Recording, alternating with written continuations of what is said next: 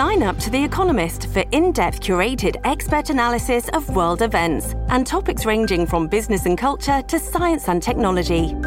You'll get the weekly digital edition, online-only articles, curated newsletters on politics, the markets, science, culture and China, and full access to The Economist Podcast Plus.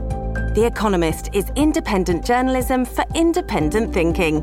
Go to economist.com and get your first month free.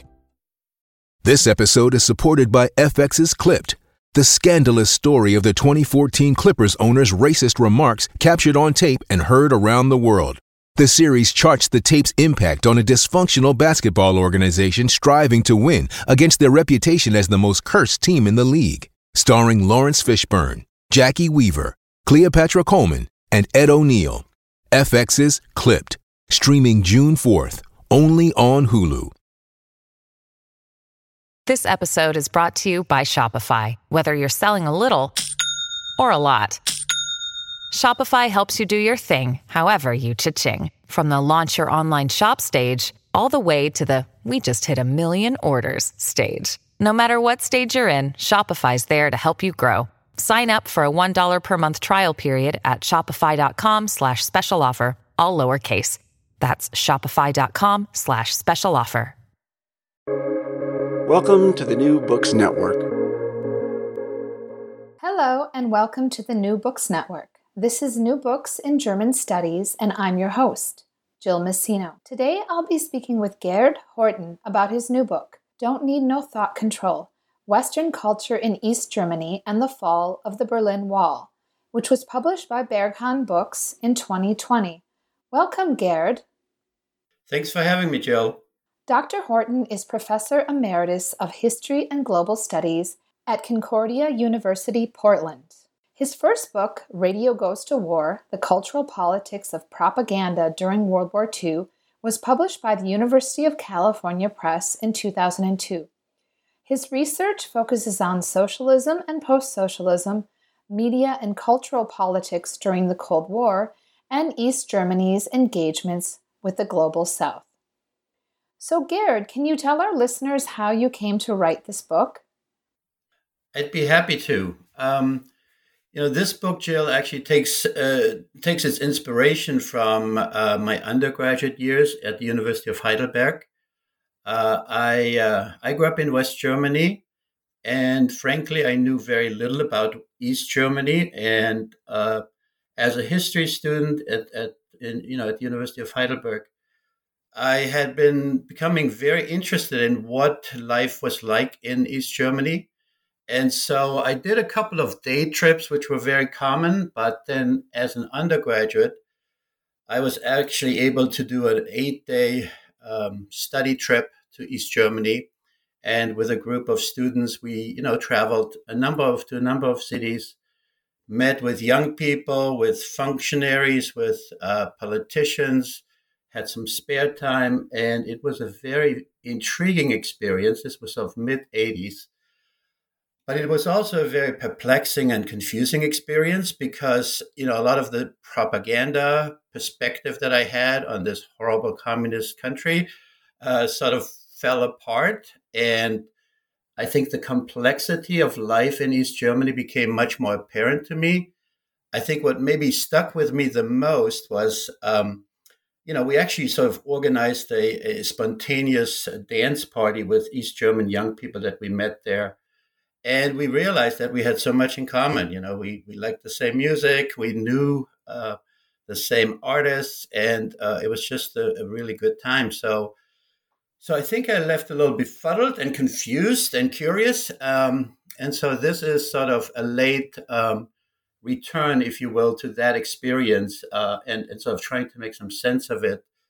What was actually going on behind the facade of that, sort of intimidating East German communist regime in the 1980s. And then, of course, also, as many of us, surprised at the wall coming down. And, I was, as most people, very surprised by it and had not expected to see that in my own lifetime. So that's sort of the genesis, if you will, of this book. Yeah, and as an American, I certainly had a similar experience being fed this, hearty diet of propaganda about, the evil empire, the Soviet Union being the evil empire, and just this oppressive lifestyle that individuals in the Eastern Bloc experience. So my first visit was similarly kind of enlightening, and it was as if I had to go through some kind of re-education process myself, or deprogramming in a way, because I had been indoctrinated in the West, in the US. Hmm. So I can relate to that, although I can't imagine having to feel that way about your own countrymen, right? It's a little different. So, Yeah. And of course, I think it's probably fair to say that East Germans, at least before I met them and visited there, were more foreign to me than like Frenchmen or, Belgian people, because I was told they were just so different from us. And yet when we met, it didn't feel that way. right. And of course, when you're younger, you're not always thinking about ideology or politics. I mean, in certain cases you are, but often you're just really focused on music and styles of dress, new ways of wearing your hair, the films you enjoy, hanging out with friends and such. So it's very natural to feel this affinity to others your age, despite the fact that they might live in a country next to you that professes or follows a different ideology. And so, on that, I really appreciate your cultural and everyday life approach to this topic, because it enables us to appreciate how and why culture mattered and for whom. And of course, it doesn't ignore the political, it just examines it from a different perspective.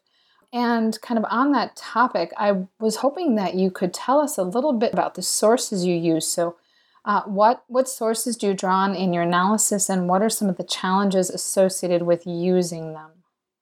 Sure. Yeah, I mean, to be fair, I used a combination of archival sources and secondary literature. Obviously, there's quite a bit published on this material. I was particularly interested on the influence and impact that Western culture and consumer products had on East Germany in the 1970s and 1980s in particular.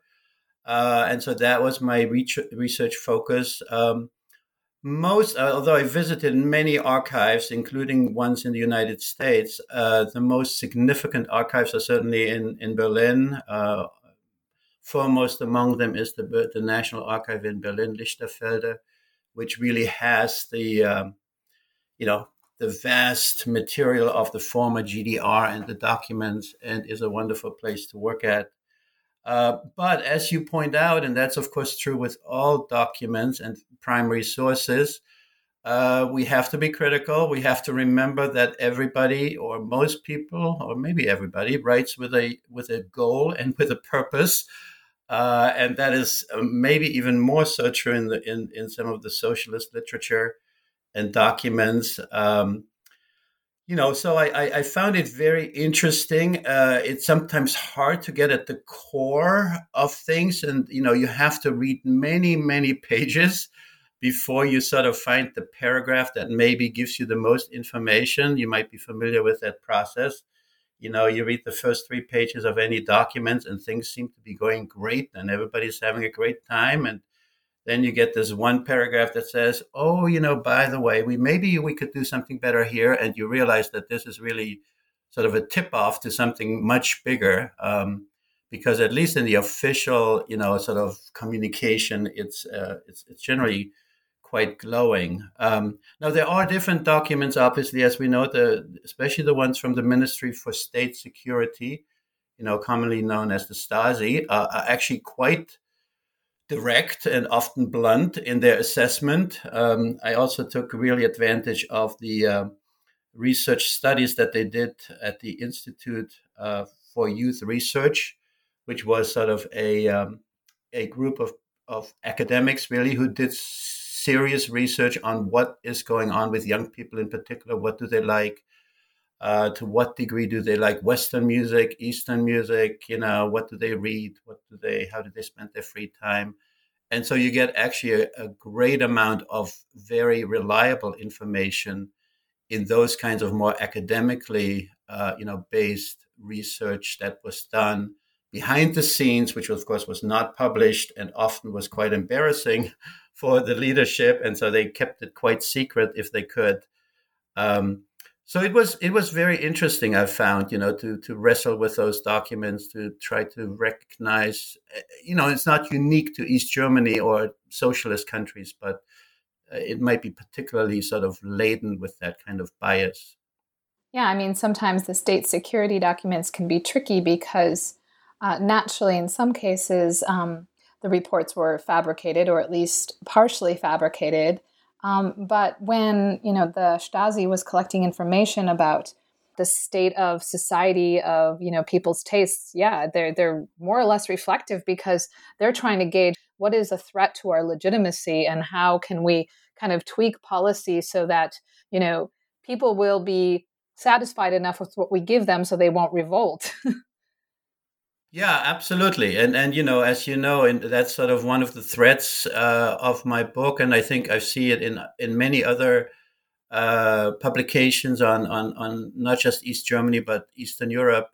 That the government was not as sort of all omnipotent and all powerful as we often assumed.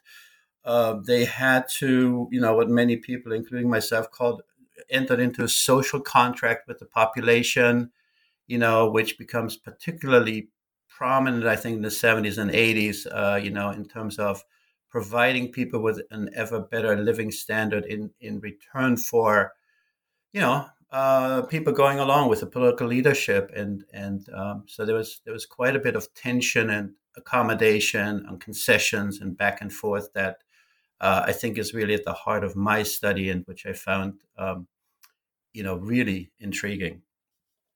Yeah, and that gets me to my next question because your book is focused primarily on Erich Honecker's rules. So, his position, Absolutely. right? And so, why is he having to assume a different approach, right, than his predecessor Ulbricht? Why does he feel the need to do this? Yeah, that's a great question. So, Ulbricht, of course, was in power from the beginning of, in 49 when the GDR was established, all the way until 71, so over 20 years. And, and again, I think it was definitely the period of rebuilding in East Germany. As I think most people know, they had a very tough start. Obviously, Germany was absolutely devastated. In many ways, East Germany maybe even had a tougher start because, there was no Marshall Plan that supported the rebuilding of East Germany the same way that happened in West Germany.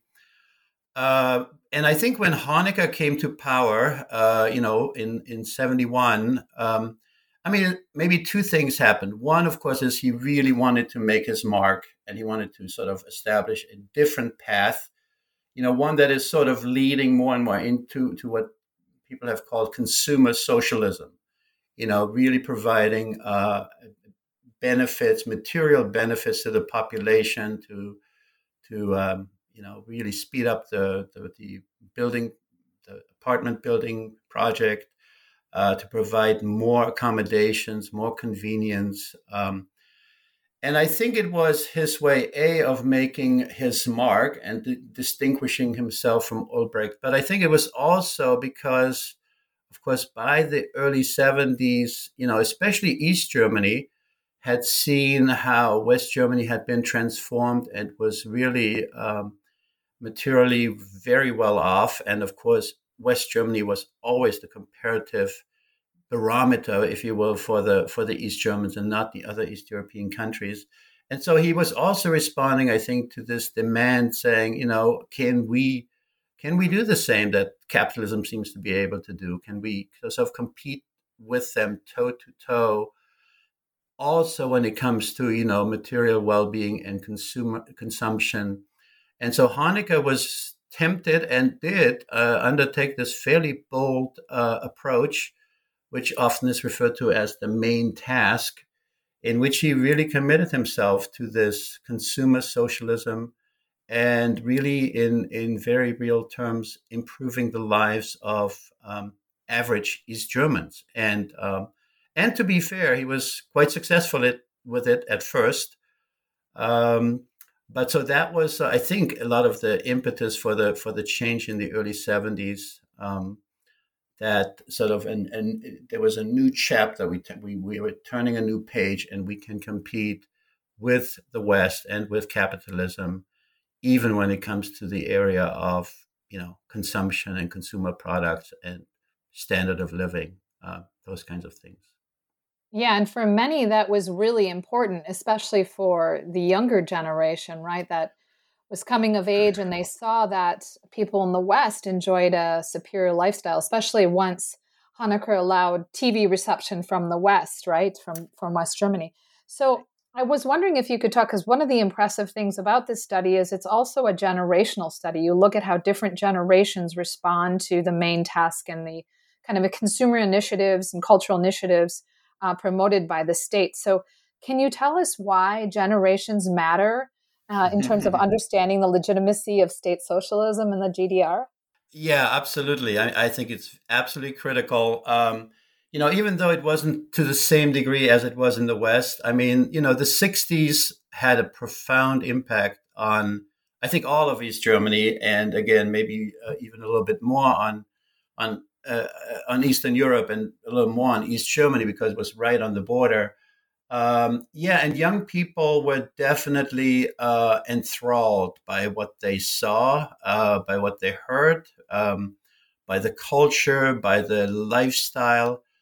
And, in the literature, again, historians of East Germany talk about these three generations, the first generation who sort of founded the state, the founder generation, generally born in the 20s and 30s. The second generation, sort of their kids, maybe born in the 40s and 50s, they are often referred to as the integrated generation, the ones who were still willing to carry forth the torch of socialism. And then really this break with this, the generation born in the 60s and 70s, and again, historians refer to them as the unintegrated generation. And I think it is important to recognize that this was not a monolithic country in many ways, and by regions, by classes, by it's not the uniform socialist society that we often imagine or falsely imagine. And generationally, the same is true. I mean, that third generation, and then maybe even more so the generation that was born in the 1980s, we're really no longer as invested in the socialist project. And the West and Western culture, especially the culture of the 60s, the music, the hair, the nonconformist attitudes and fashions, they all made their way into the East and profoundly reshaped, I think, that generation and made it very difficult for the leadership to sort of keep in control of the future, and especially in finding a generation willing to sort of, carry forth the torch into the 21st century. Yeah, and certainly younger people, so teens and people in their early 20s, right? If they're unsatisfied with the system and they don't see any kind of way forward or out, they're not going to have children. They're not going to make a life for themselves like their parents had. And so they are in a situation where they can take risks. So that's why you have a lot of them mobilizing. Absolutely. And as we said earlier, and as you alluded to as well, the Honecker and his new approach in the early 70s also came with a cultural opening. So, for example, for East Germany, that meant that I think it was in 1974 that West German television, which was secretly watched by a great number of people prior to that, was now sort of condoned. People were allowed to watch West German television. We can talk more about the intershops, which were basically luxury stores that carried Western products, became open to the East German public, and then of course music was everywhere, which radio stations were the hardest to control from an East German perspective, because the jamming in the 70s just didn't work anymore. There were too many sources of Western music in addition to the Voice of America and Radio Free Europe. And so it was, I think, a decision born both in necessity and maybe with a wish to sort of still hold on to the young people, to open up, sort of the culture a little bit.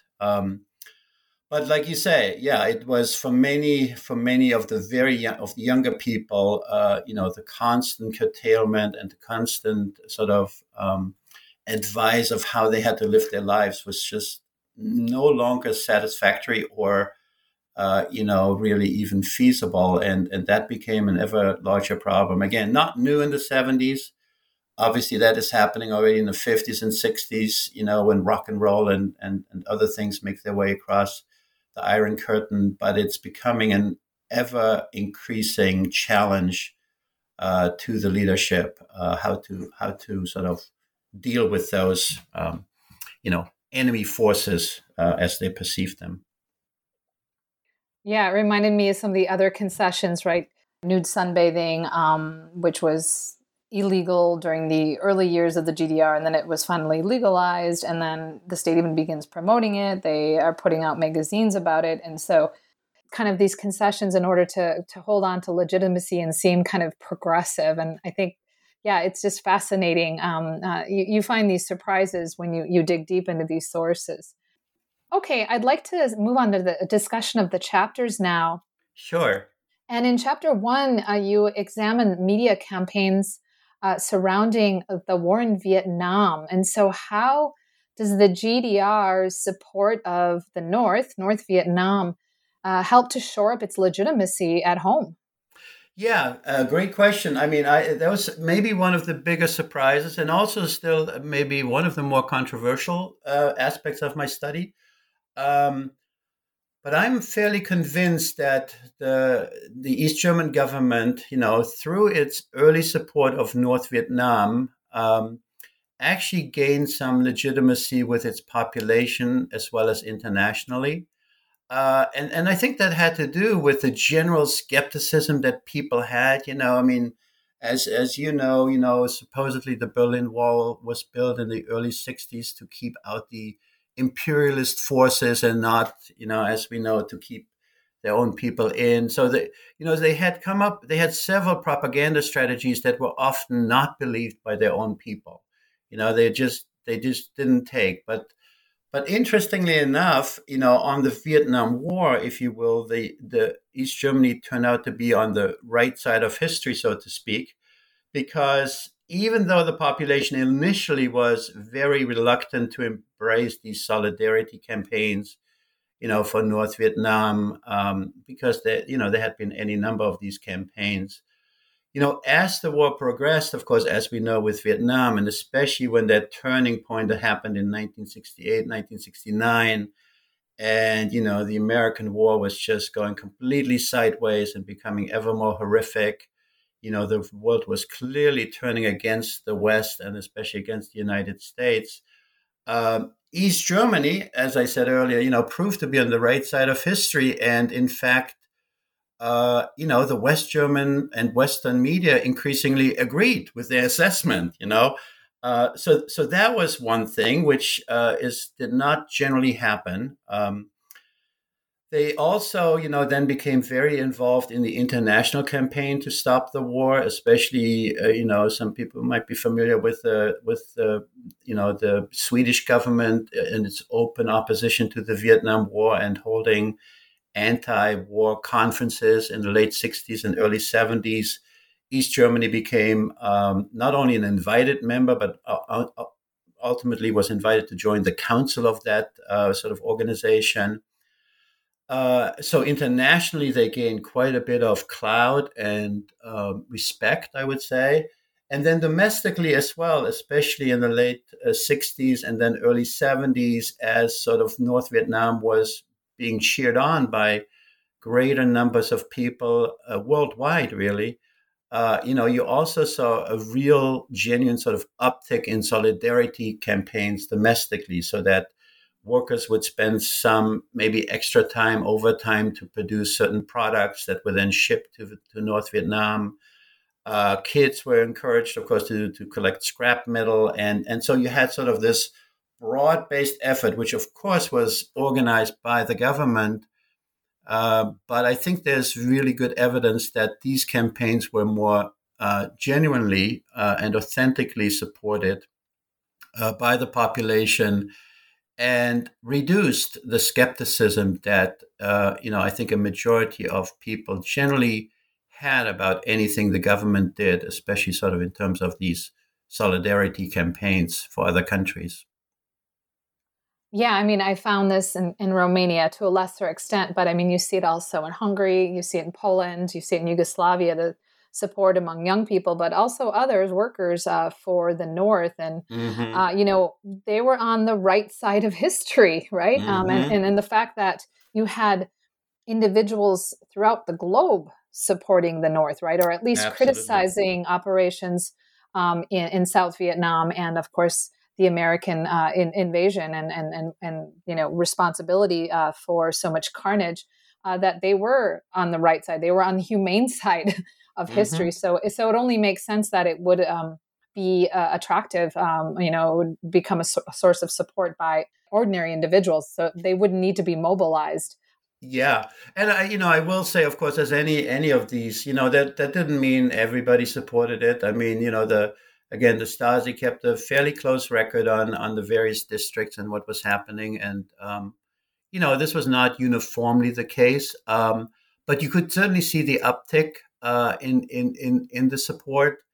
But also likewise, I guess you could also say that when the East German government tried to milk this sort of beyond 73 and 74 and 75, when they tried to rename any number of schools, and then for in the name of this effort, you could also see that people were definitely beginning to taper off, and their interest was subsiding again. So it had a certain shelf life, but I think especially from 68 to 73, it was a winning strategy for the East German government. And they also, this was particularly important because they could use it both against the United States, but also against West Germany, because West Germany, of course, was maybe was an ally of the United States, and even though they didn't provide military support, they were nevertheless, complicit in what the United States did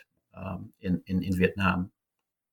Right, and then as soon as the shelf life of the war in Vietnam expires, you have another major event that serves to shore up support for the GDR, namely the 1972 Olympics, which were held in Munich, West Germany.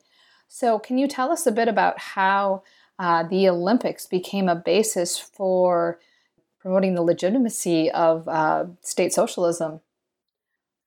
Absolutely, yes. That was, I think, again, the sports arena in general was especially in the 70s, a real bright spot for the East German government. We could talk a lot about the previous history, how the German nation was represented at the Olympics, but the short story is basically that starting in the late 60s again, the International Olympic Committee insisted that East Germany was represented as an independent sovereign country at the Olympics. And that, of course, was contrary to what West Germany tried to do politically, which was to keep East Germany isolated. And this all really came to a head in the 1972 Olympics because, the International Olympic Committee in 1966 awarded West Germany, Munich, the Olympics, but they tied to it a very important condition, which was that West Germany had to allow East Germany to participate as a sovereign, independent nation with its own flag and its own anthem.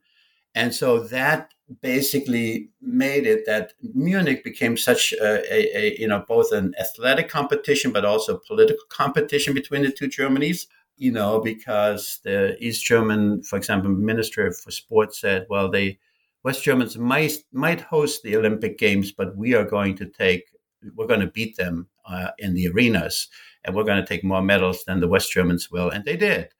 And so it became definitely sort of a success story because East Germany, with a population of not even 20 million people, placed third at the 1972 Munich Games, right behind the United States and the Soviet Union, in ahead of West Germany, which placed fourth in terms of medal points or count. And then they even topped that in the 76 Olympics, in Montreal, where they actually placed second and did even better than they had done in the 72 Olympics. And it really put East Germany on a map, I think, for many people who might have looked at this as sort of a rump or illegitimate state. And again, we could, of course, get into the all this state-sponsored doping that was at least partially behind this. But there's no question that the sports arena was seen by the East German government as a place where they could fight for legitimacy and make a mark for themselves. And they did, both, especially in 72 and 76. And so it was part of this, at least temporary rise of legitimacy. I think it's Mary Fulbrook who has said that, especially between 71 and 76, sort of there was this sweet spot maybe in East German history where the people had maybe the most or the least reservation about the state government. And I definitely find the same in my research. I think that those first 5 years of the Honecker administration and leadership were probably one of the high points of the legitimacy of the East German government in the eyes of its own people. Well, and this legitimacy is, the achievements in the Olympics is also about nationalism, right? It's about national pride, and it's a nationalism that is effectively mobilized, unlike other forms of nationalism, right? Definitely. And we know that's important for other, socialist regimes during this period as well. So, it's sometimes the basis for them to sustain their legitimacy. And okay. I think also, if I may just say, we need to remember that this came at a time, when the West, of course, looked really vulnerable. You had the United States, under the cloud of the civil rights movement, the racism, the Vietnam War, the Nixon administration, and Watergate, and any number of crises. Then you got the oil shocks and the economic crisis of the 70s. And, it was one of those moments, I think, especially in hindsight, where clearly, the Soviet model looked a little bit more appealing, especially when you saw all the troubles and all the ills that were going on the other side of the Iron Curtain. Yeah, I think those diverse contextual factors are really important because it wasn't just about the Olympics; it's about all these other aspects. And is the West losing out here? They're not just losing the Olympics; they're losing, the economic battle. They're losing the civil rights battle. Okay. Let's move on to chapter 2 now, where you examine film and, in particular, the GDR regime's policy towards Western film, which underwent major transformation, and you refer to this as a cultural capitulation by the GDR. So what did this cultural capitulation involve? Why was it necessary? Why did it happen? Yeah, and again, I think, this was sort of one of these surprises when I actually traveled, and this, of course, was in the 80s, in East Germany. I was really, again, confused that I saw, posters for the same kind of movies, that had sort of been running in the West, and film imports. Of course, this was true for music and films also. But so I think what is important to remember are a couple of things, which is that, the cultural Cold War, of course, ran parallel to the political Cold War. And in terms of imports of Western films into East Germany and other parts of Eastern Europe, actually, again, this is nothing new in the 1970s or 80s. This had already happened in the 60s. As part of its socialist cultural policy, East Germany sort of wanted to give its viewers sort of a broad picture of what world cinema looked like. But of course, as we can imagine, they chose Western imports very carefully, and often, of course, in a way that sort of shed a negative light on capitalism and Western cultures. And that trend certainly continued in the 1970s. So when we look at, the films of the 1970s, for example, films that were popular were films like All the President's Men, which was a film about Watergate and the political scandals in the United States. Chinatown was another popular film in East Germany, or especially for the East German government, because again it showed the economic corruption and the greed that is sort of so often part of the American landscape. And so these films of the New Hollywood, as it was called, these critical, economic, political, and social viewpoints were generally films they liked to import in the 1970s, and they did.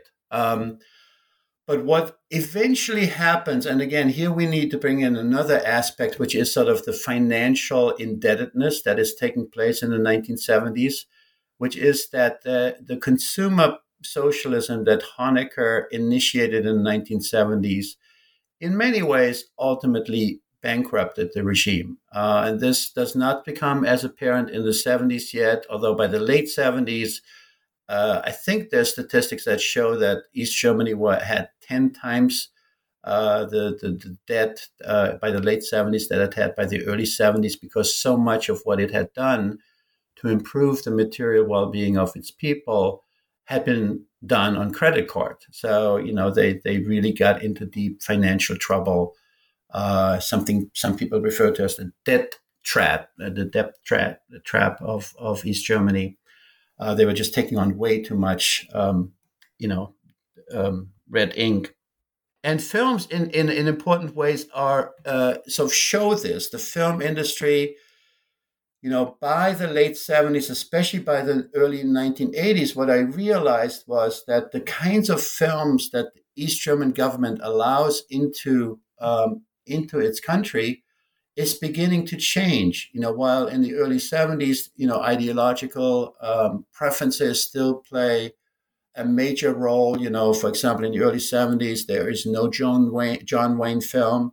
There are very few Western films, traditional Western films.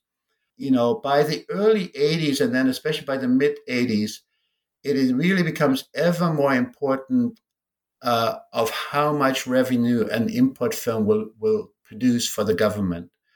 And so what is happening is not just that they're allowing Western films into the country, which of course have an appeal in and of themselves, but they're also increasingly becoming dependent on what they call the million viewer films, the films that will bring large audiences in the studios. And so, a film like Jaws, which would have been previously maybe not aired in East Germany, now becomes available and is a big hit. By the mid 1980s, science fiction films were usually not shown in East Germany, but E.T. Becomes a massive blockbuster movie in East Germany. And by the mid to late 80s, films even like Dirty Dancing, become the most watched films in East Germany. So what we see over time, and especially from the early 70s to the late 80s, is that the East German government really loses control of its vision of a socialist culture. And a lot of this is driven by economic necessity. In order to, for example, pay for its own film and its own filmmaking, and unfortunately films that are often not very popular with their own audiences. I think it's by the mid-70s that only about 20% of them sort of make back the money that they cost to make. So the film industry and the officials in the film industry have become ever more dependent on actually having these blockbuster films, Western import blockbuster films, that will make up for the revenue in order to finance and keep afloat the movie industry in East Germany itself. So it's kind of a fascinating and pretty fateful turn of events that indeed leads to what I then refer to as sort of a cultural capitulation, because they are no longer following their own vision and priorities. They're looking for revenue, and desperately needed. Right. So what you see in culture, at least in the realm of film, is not in line with socialist ideology, but it's appealing to viewers, so it Absolutely. helps to sustain legitimacy, right? Yes, indeed, and that again. And as we said earlier, I mean that's why I sort of referred to these ongoing accommodations that the socialist government makes, and I call it, it participate in its own disempowerment in that way. Is that it has to give more and more inches along this process. It has to make more and more concessions that it doesn't want to do, but it realizes it has to do to just at least tangentially hold on to its own population, to keep people coming to the cinemas. In this case, people are also willing to pay full price for one of these blockbuster films, whereas socialist films are often reduced, have to reduce ticket prices. So it becomes this ongoing sort of sort of trying to stay in touch with where the people are, and in the process, giving more and more.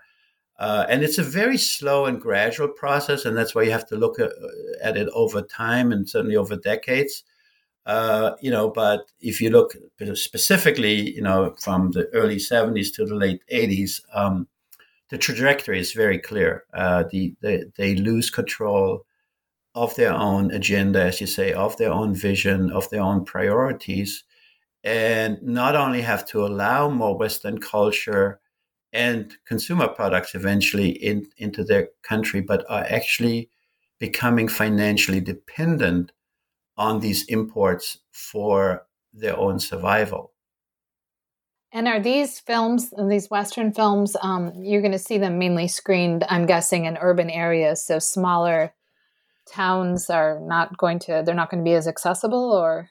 Yeah, I think that's generally the case. I mean, obviously there was a massive, urban preferencing in all of this when it comes to these imports, because that's where usually trouble arose. That's where obviously the concentrations of people are. And so, yeah, but I mean, they might eventually make their way also into more remote areas. Generally speaking, East Germany got these imports with a 2 or 3 year delay, and bought the rights to show them for a 2 to 3 year period. So I think initially, so for example, in the case of Chinatown, it was made in the United States in 1974. It came to East German screens by 1977. And by the last years of the contract, where they still had the lease on the film, it might also make its way into the countryside. So it was this delayed process, if you will, that sort of, at least in those days, before we had our instantaneous culture and relaying of information like today, was fairly typical. It certainly relates to my experience in West Germany. I grew up in a very not an urban area, and it always took a little longer for certain cultural influences to make their way, to those regions. Right, unless you had a VCR or something. Yeah. And that's a whole nother conversation. And I want to actually get onto television now. So what happens with television in the GDR, and how do the regime's policies change with respect to television? Maybe we can compare that as well with film. Yeah, and I think it's sort of a similar trajectory, and it's of course even more urgent. I think we had mentioned earlier that German television channels and viewing was condoned in 1973, 1974 in East Germany, and had been practiced well before then. And it needs to be remembered. Again, West German television signals could be received in the vast majority of East Germany. There was, this famous area around Dresden in the eastern part of East Germany, which became known as the Valley of the Clueless because, they could not receive Western television signals. And so they were kind of excluded from from these nightly excursions into the West. And is a whole topic to itself. But yeah, basically, starting by the mid 70s, East and West German television were in direct daily, nightly competition with each other, which again put a lot of pressure on East German, officials because West Germany was wealthier, it had more resources, it had a greater number of channels, its stations broadcast further than the Eastern channels did.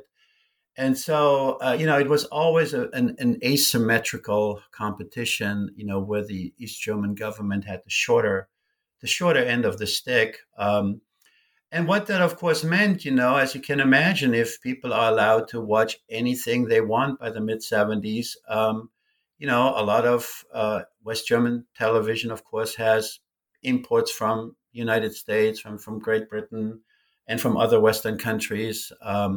They have their own shows that compete now with the East German television shows and programming, and it's terribly difficult. Again, especially because the technological, difficulty of East Germany to keep up with all the new developments. For example, even color television was a real challenge for them. And so you see more and more in its own ways that East German television and producers created shows that looked more and more like Western shows, and some of them actually were quite successful. And some of them, again, especially in the 70s, early 70s, were also quite, so still along the lines of a socialist ideology. So for example, one show that I highlight in my book is called, Our Dear Fellow Men, which was a very almost hip, you could say, colorful family series that in many ways showed had a main character who was somewhat skeptical of the East German government. She didn't believe much in socialism in many ways. But then what we see during these episodes and during these shows was that, every step of the way, she sort of got a little bit closer to supporting the socialist government. And I especially watched one episode in which a West German relative came to visit. And it was very interesting because, while she was at least uncertain of how to, talk with her West German relative, who, of course, they were always, better dressed and maybe more sophisticated, appealing. But she realized by the end of the show that she had the confidence to speak up for her own country, for her own system, and actually sort of, laid bare maybe some of the superficialities of a West German visitor. And so it was an interesting show in that it sort of dealt in that gray area of people doubting their own government, but then also sort of increasingly sort of came maybe to see some of its advantages. And other shows like it. I mean, Retired People Are Always Busy in the late 60s, 70s was a similar show. It was about a retired couple. Very funny, very entertaining. It was a 3-generational show. And so they often had their daughter with their kids in their apartment.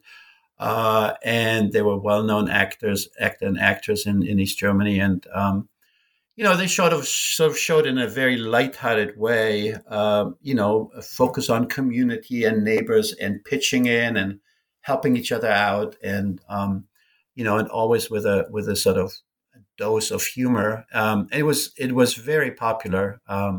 So I do want to highlight that there were very successful East German shows at the same time as this competition was ratcheting up, and obviously East German viewers increasingly sort of decided which show they wanted to watch on a given evening at a given time. and so there were still appealing socialist alternatives, but it's fair to say that the scale was tipping more and more in favor of Western shows, Western programming. Some of them also imports that West German television showed on its channels, and so it became a more and more difficult competition for, again, especially East German television producers and officials. Yeah, the shows that were produced by the government, the GDR government, then had to be less political, right? So there were these kind of socialist undertones, right, of promoting community and cooperation, but they couldn't be as ideological as the ones before Exactly. because no one would have watched them. And Exactly. this happens in Czechoslovakia as well, right? So Exactly, and it's sort of and they actually, again, you see actually that in the sources quite well. They're becoming ever more sort of outspoken about the fact that we can't do, even though they kept, of course, some of the standard bearers, if you will, of political reporting. But they were becoming quite aware that when I think it was Tuesday nights and Thursday nights that were heavy on political shows in East Germany, and they just saw a massive drop off in viewership. So there was almost this clear correlation to, okay, when the government brought in a political show, people were definitely tuning out en masse and switching over to the West, for the evening or at least for the hour, so that that political show was on. And then they are very outspoken. I mean, they scale back the political broadcasts more and more in the 70s, and then particularly in the 80s, realized that this is no way to win or keep or win an audience, to watch their programming. yeah, quite a punch in the gut for the government. Absolutely. Okay, so let's move on to chapter 4, which examines music and youth radio. And here you argue that the influence of Western popular music posed the most significant and difficult challenge to the Eastern Bloc, East Germany included. So why was this the case? Yeah, I think we already alluded to it a little bit earlier. It's just that to control film is easier because you can decide to import a film or not import a film. Television, it becomes a little more difficult. It becomes actually very much more difficult. But for radio, I think the problem became that it was absolutely impossible by the 70s to control, the radio waves from coming in, crossing over. And you had, probably a dozen radio stations that were easily received from West Germany in the East. You had Austrian radio stations. You had, again, the Voice of America and Radio Free Europe. In Berlin, you had a very popular radio station called Radio in the American Sector, RIAS, that was very popular with East German audiences, young audiences in particular. So, it was just impossible. And again, we see the same kind of dance that is happening. They are trying to keep, some control over it. So for a long time, for example, groups like AC/DC or Black Sabbath would not be played on East German radio because they just did not approve of it, or punk music was not approved. Even earlier, even the Rolling Stones in the 70s were often prohibited from being played. But again, it was becoming increasingly easy for East German, especially young people and other people as well, other generations, to listen to alternative music sources, especially those coming from the West or being broadcast on shortwave. And so, this, probably more even so than film and television, it was a constant battle of how can we still sort of hold on, especially to the young people who by the 70s, late 70s, becoming so disaffected with the government and were really tuning out. And so, they did the same they did in the other two areas. They tried to keep listeners loyal. They loosened the cultural restrictions. They played programming that they had not allowed before. And this, of course, was still the time of the tape era. They played songs specifically so young people could record them onto a tape and then, sort of play whenever they wanted to. And so those kinds of concessions, again, became commonplace. And they tried their best to sort of negotiate, to bargain. But it was difficult. In the 70s, again, there are East German groups, and I listened to some of them myself, like City and Pudis and Karat, rock bands, East German rock bands that were very popular, not just in East Germany, but their music was definitely playing on West German radio stations. They toured internationally. They had freedoms that very few artists had in East Germany, and so there was this moment again in the 70s where they had an authentic youth culture, that ran parallel, of course, to Western culture, Western music culture, that was very popular and had a large following, but especially in the later 70s, and here the Biermann episode, this was a folk singer, Wolf Biermann, who was expatriated basically in 1976 from East Germany for singing, playing very songs critical of the government, and had for a long time done so. He was on a concert in West Germany, and when he wanted to return to East Germany, he was not allowed back. And there was a large-scale protest on the part of the artistic community in East Germany, but the government wouldn't budge. And in fact, after 76, if anything, they really clamped down on sort of critical voices from the music industry in particular. And so the little freedom, or the freedom that the best-known artists and groups in East Germany had. Began to increasingly evaporate. Of course, some of them stuck around, but they had to, again, in this case, they had to make ever greater concessions in terms of what they were allowed to do. And so it became a very deflating experience. And certainly the audiences, the young people, were turned off by it. And it was sort of a significant even further turning away from sort of socialist groups and socialist music. Yeah, I was actually going to ask about the subcultures, because you talk about the musical subcultures and the risks associated with being a part of a group that was not accepted by the government. So if you were in one of these bands, what would happen to you? Well, it depended. If you were not, if you were not willing to play the game, if you were once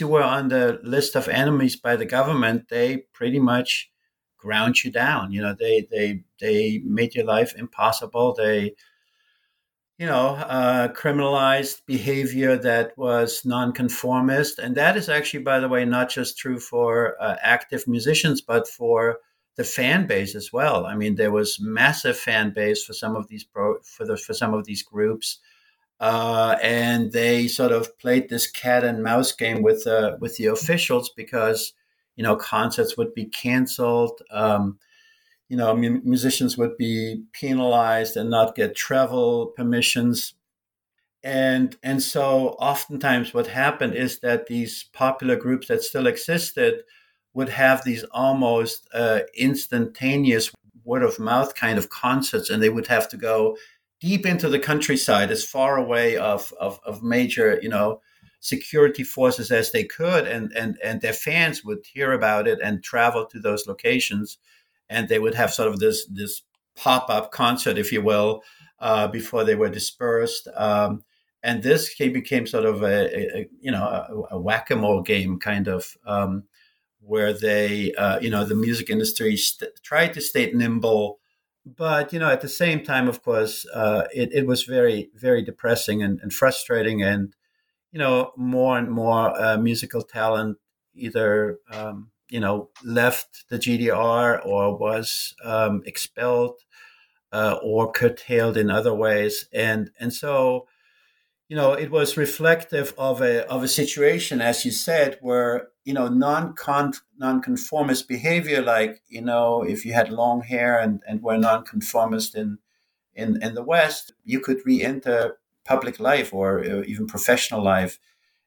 In East Germany, those kinds of things carried lifelong consequences.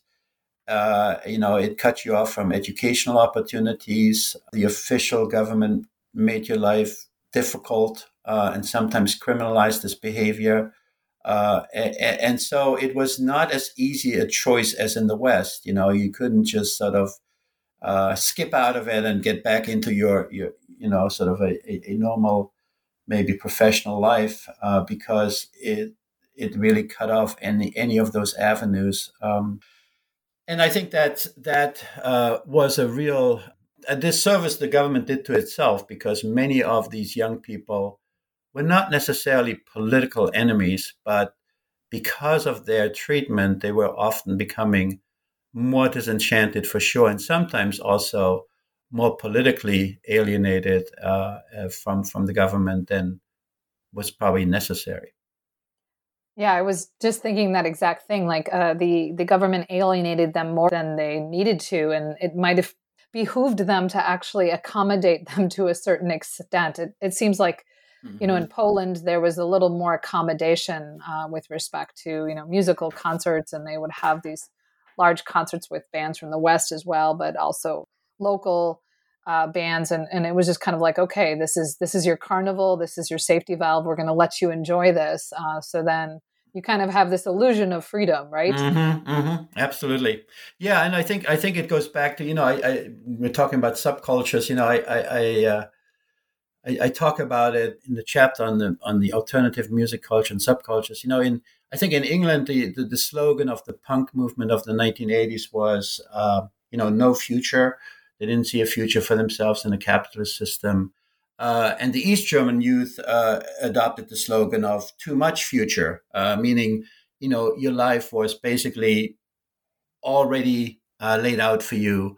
It was curtailed, it was circumscribed, it was prescribed. There was a surveillance state in place that kept you in line. And if you, sort of went out of line, or especially if you adopted this nonconformist behavior, you were kind of kneecapped, and really, your life was took a turn, a significant turn, and a lifelong turn, for the worse after that.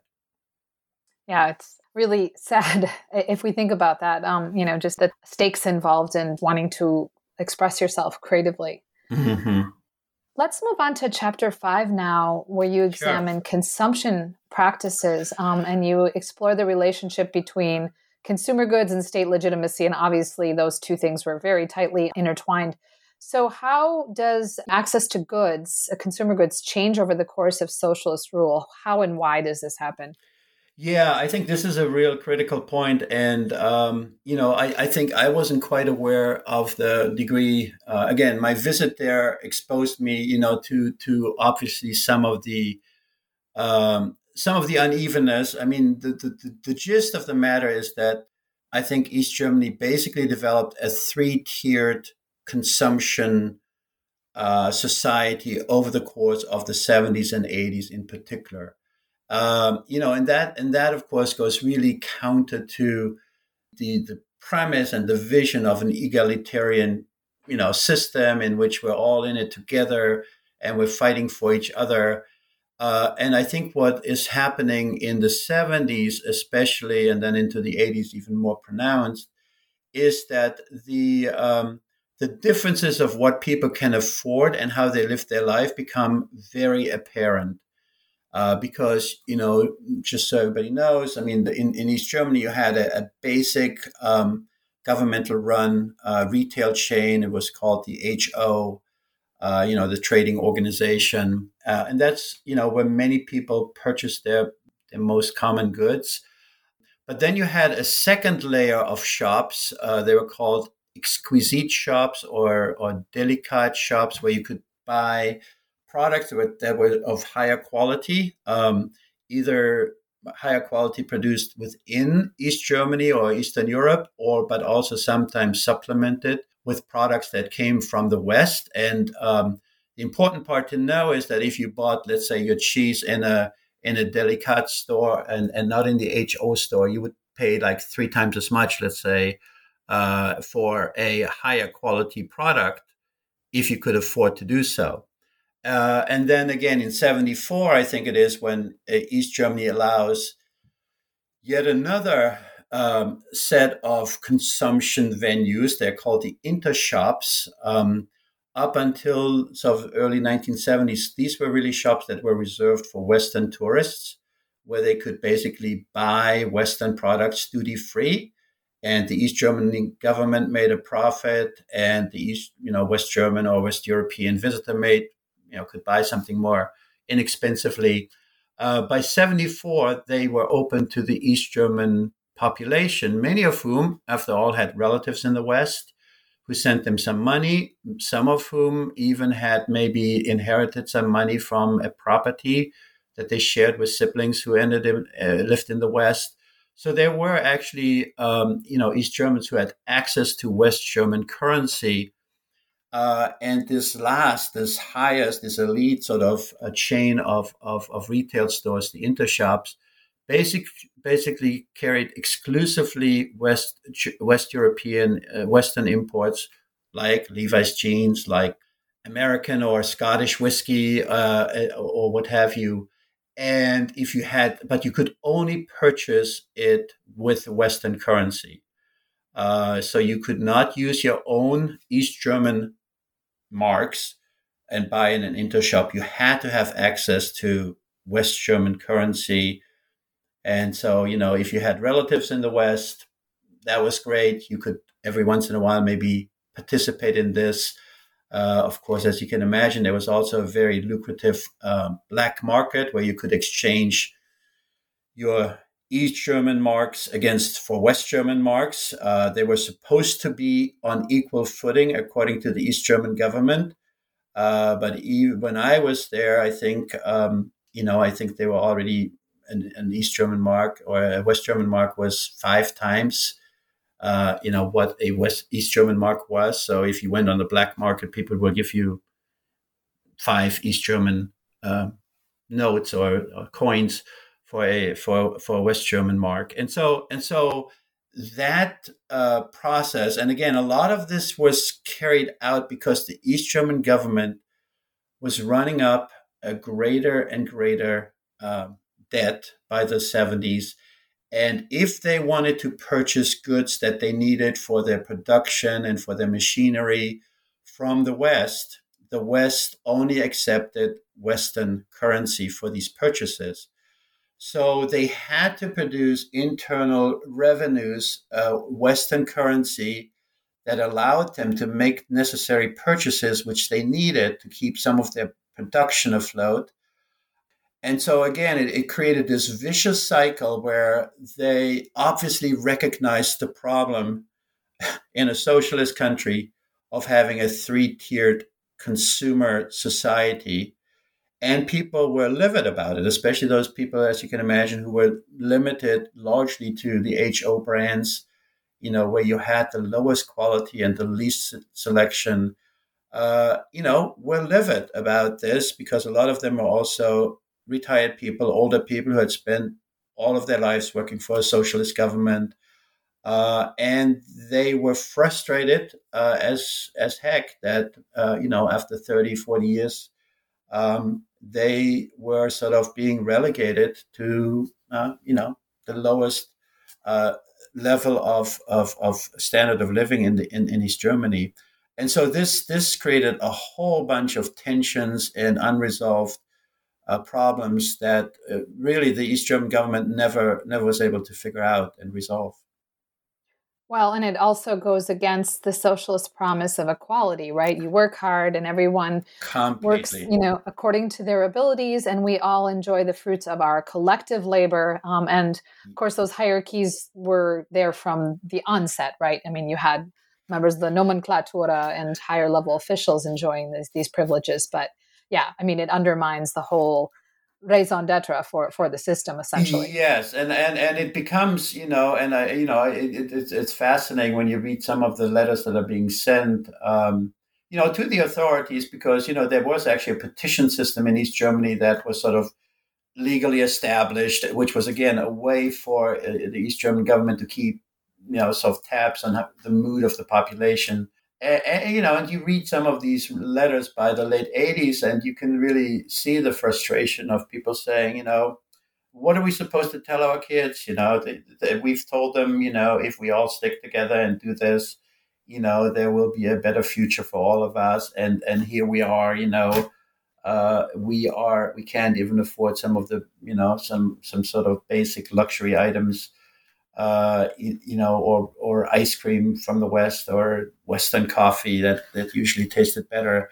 And so, it's not only that, the East German government or the economy is stagnating, but in many ways it's sliding backwards because, the pressure to repay its debt and then also to buy needed, again, products and machinery from from Western companies, whether that be televisions or especially when the electronics industry and the computer industry takes off in the 80s, the problems multiply, manifold during that era.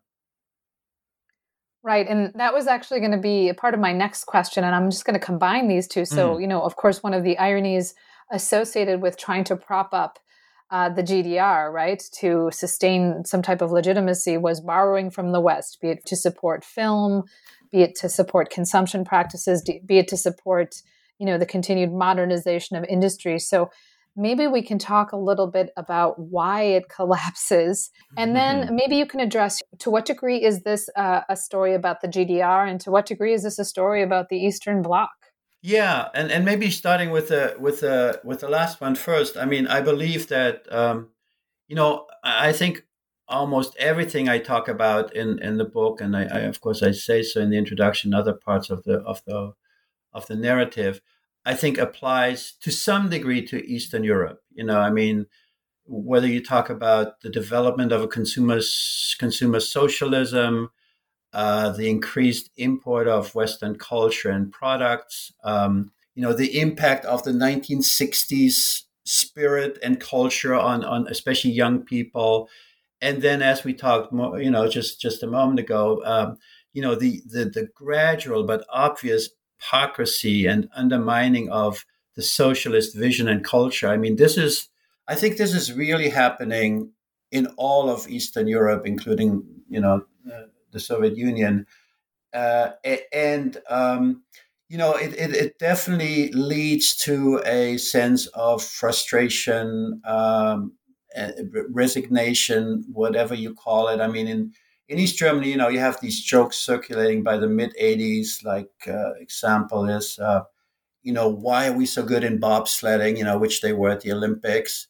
And the answer is, well, we have home field advantage, a wall to the left, a wall to the right, and downhill at full speed. Those kinds of jokes were circulating, so people knew what was happening. But I do think that East Germany still, and that of course would have to be borne out by other studies in other countries, but I think that East Germany might have still been more unique, and everything we're talking about was more pronounced in East Germany because it was so close to West Germany, and East Germans always compared themselves to West Germany, not to other East European countries.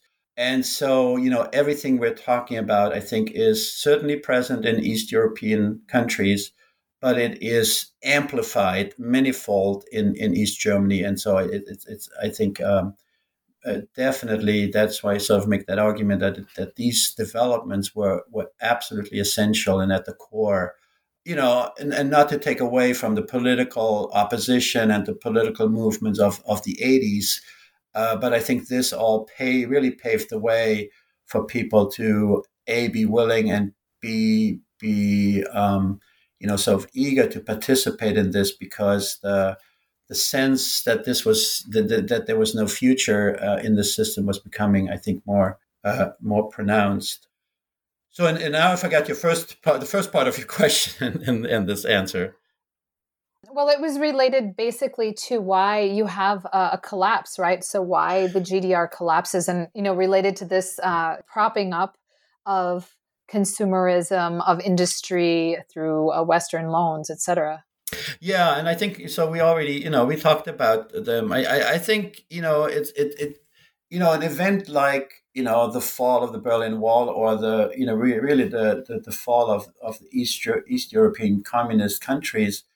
You can never, of course, reduce it to one aspect, and I'm certainly not trying to say that the cultural or consumption policies, were the only or even the main. Well, certainly one of the main reasons. I mean, there is no monocausal explanation, of course, and it really, you have to take together all of these various aspects. The financial situation, the international situation, and culture and consumer politics, I think, really play a fundamental role in it. But I think also at the core, and especially again for young people, was just this literally the strangulation of artistic expression and creativity. The lack of cultural freedoms. I mean, we talk about these cultures as niche societies where everybody sort of retreated into private life and, tried to make life as good as they could in the circle of, friends and families. And that sort of became really where people lived their authentic and meaningful lives. But I think even that became increasingly difficult. And of course, in the case of East Germany, I mean, the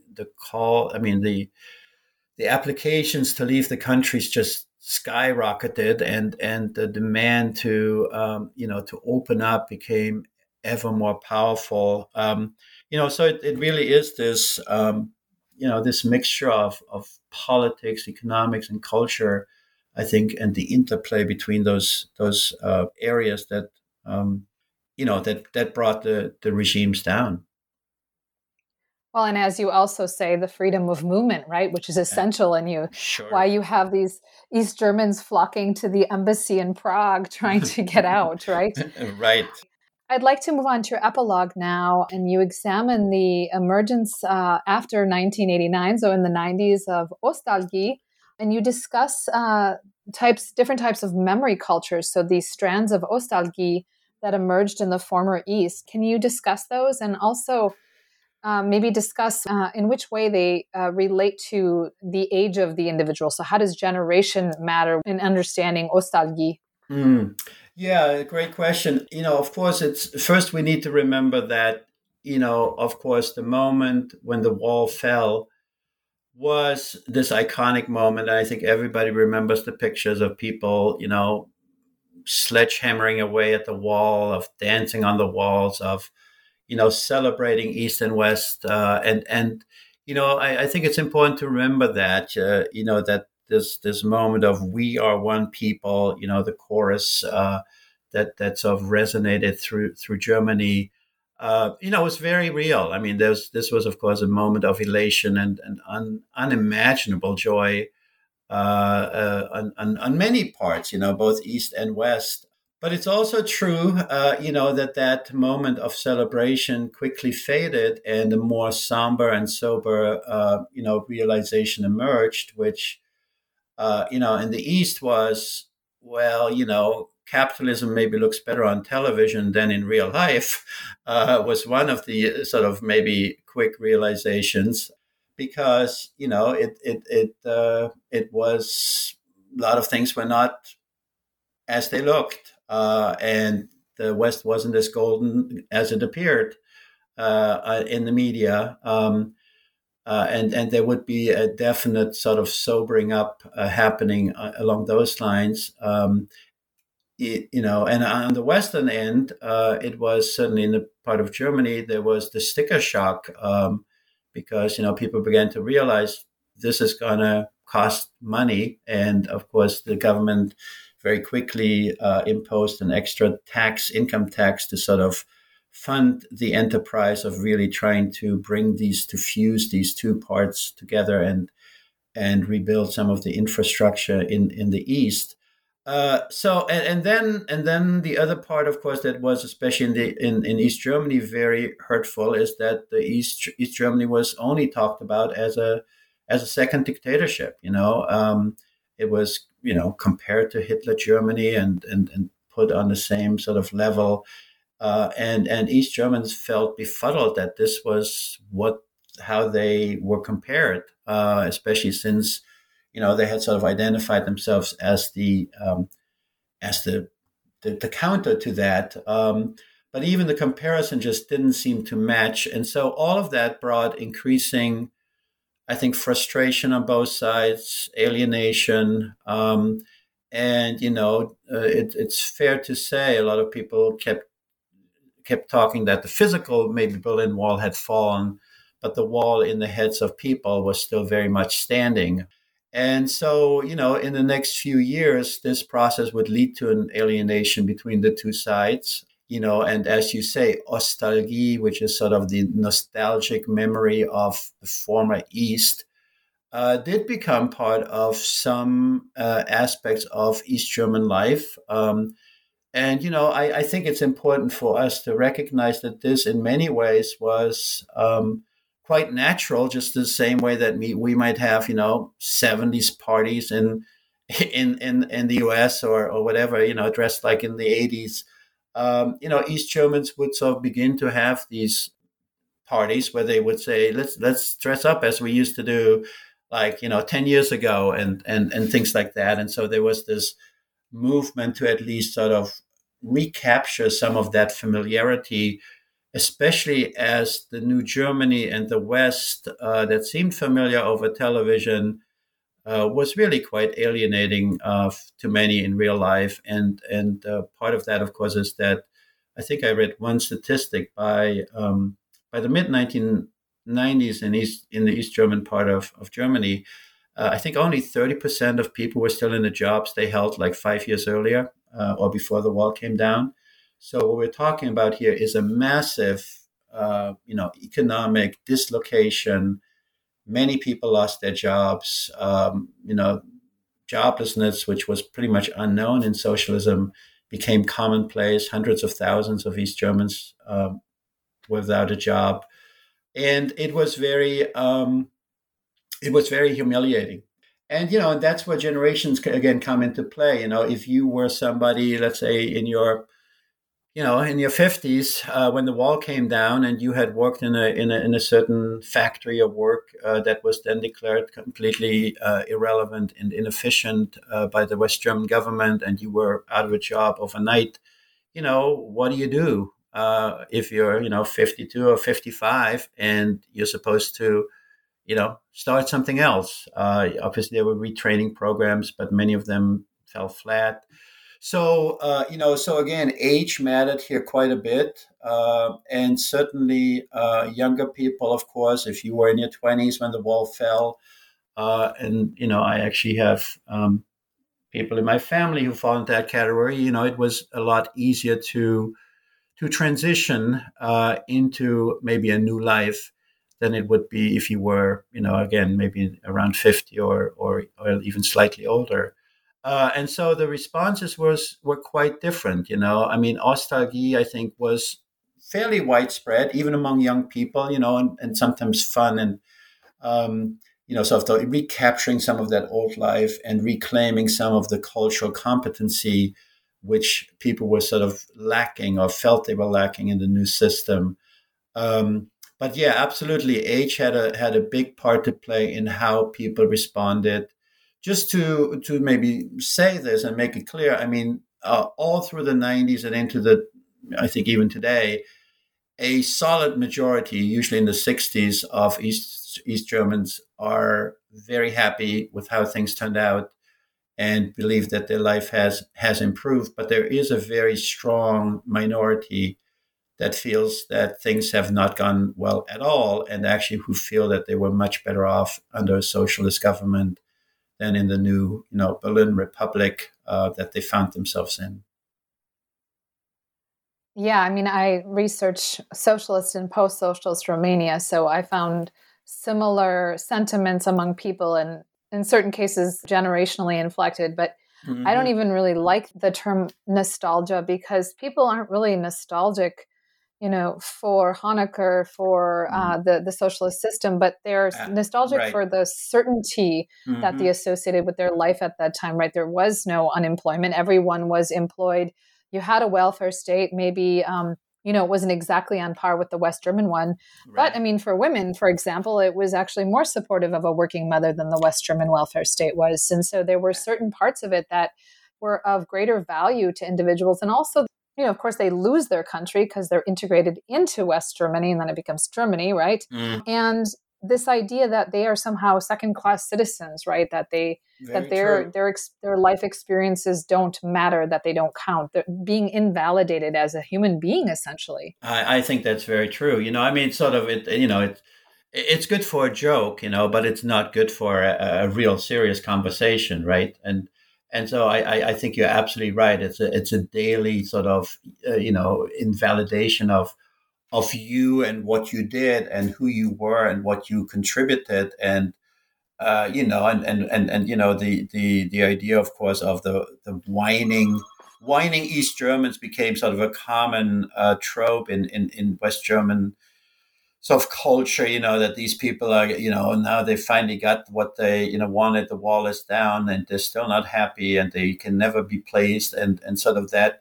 And really, and then East Germans, of course, countered that with the stereotype of the arrogant West German know-it-all, but so that those kinds of, hostile lines were drawn in many quarters. But I agree with you that the invalidation of the experiences and the fact that really, in many ways, too, West Germans were just not very interested in learning about it, hearing about it. They had their preconceived notions about what it was like, and that it was all pretty worthless anyway. And so there wasn't much place to share it in a way that, as you say, is sort of, validating and reaffirming. And I think this counter memory of nostalgia is how I like to think about it too. Is sort of a way to really, preserve that meaning of your life and the relationships you build, and the experiences you had, and not to deny the dictatorial aspects of the regimes and the real crimes that were committed, but also to recognize that there were normalcy, and people had meaningful relationships and lives that mattered to them. It was almost as if we needed like group therapy, right? Right. Transition group therapists to help people along and for some cross-cultural understanding. Yes. Okay, well, we have run out of time. It's been such a pleasure speaking with you. I really enjoyed the book and I'm looking forward to assigning it in class. I know my students will love it. So Well, thank you. That thank sounds you for wonderful. writing it. I had a great The time last, writing it. Yes, so I'm I'm glad you sure. found it very intriguing and interesting. Well, I'm a cultural historian also, so I guess, I appreciated that as well. My last question is about your current research. So what are you currently working on? Yeah. So the project that I'm in the very early stages of is actually so follows just what we talked about. I'm very interested in a nutshell to look at how East Germans and East Germany were portrayed in popular German television programs in the 1990s. So to actually look at what kind of prejudices, stereotypes were carried over from maybe the communist time period.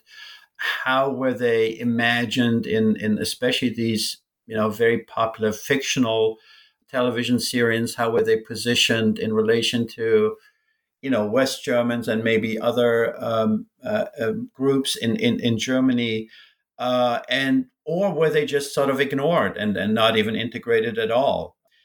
So I'm really interested in that portrayal, the media portrayal of that.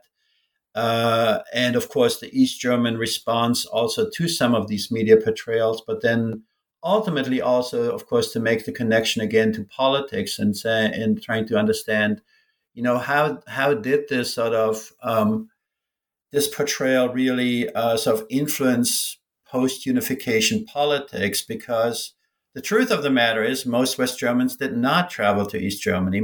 I think most West Germans perhaps still haven't been to East German part of the country, So a lot of that, again, is either relayed by people who come to them or by media portrayals. And especially in the 1990s, I think this was a very critical time period where some of these portrayals were sort of created, revised, anchored into the psyche and into the sort of discourse about East Germans and East Germany, and no doubt had also an influence on the politics of this time. Yeah, I'm glad that scholars are going back to the 1990s and looking at this period of transition, because I feel like that's now become an area of focus, and yes. what's happening during these early years. So I look forward to reading the research that comes out of this project. And again, thank you for taking the time to speak with me, and I wish you all the best. Thank you. Same to you. It was my pleasure.